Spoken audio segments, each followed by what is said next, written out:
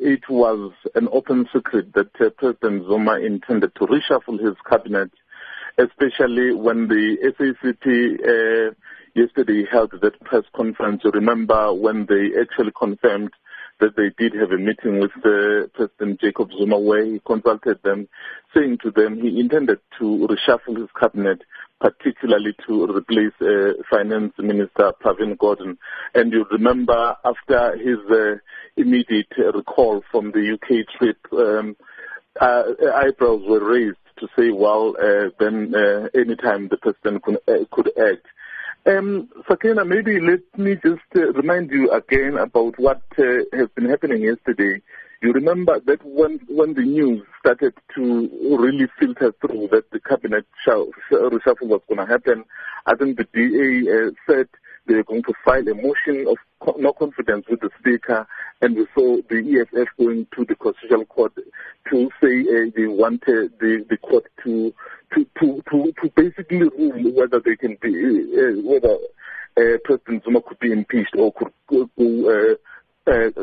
through the disciplinary process. But after the reshuffle had been confirmed, one of the reactions from the political parties, the EFF, also submitted its motion of no confidence.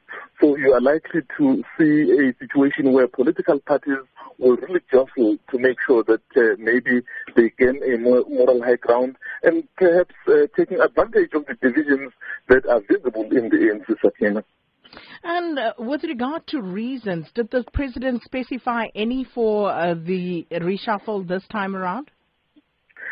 In a statement which was issued after midnight, Sakina, the president said he's made the changes to his executive because he wants to bring younger people and more women, those people who would be able to bring in more energy, and those people who would be able to work with their other colleagues in order to be able to drive what they have already decided upon, radical economic transformation. And then he thanked obviously those who accept.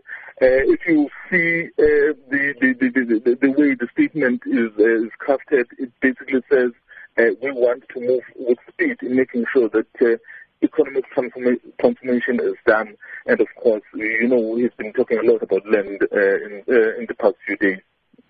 Mr. Mbeje, has there been any word from the sacked ministers? Have they responded or spoken out at all?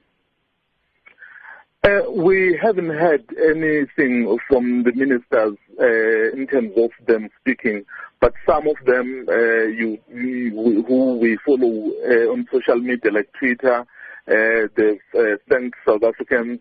I saw the Twitter of Minister Derek Hanekom basically saying, well, he's grateful that he was able to serve. And then I also saw Minister Mbalula's Twitter saying, well, thank you, South Africans, he required the support in order to be able to fight crime. You know, in South Africa, crime is a big problem. So he's got a lot on his hands, and then his work is really cut out for him.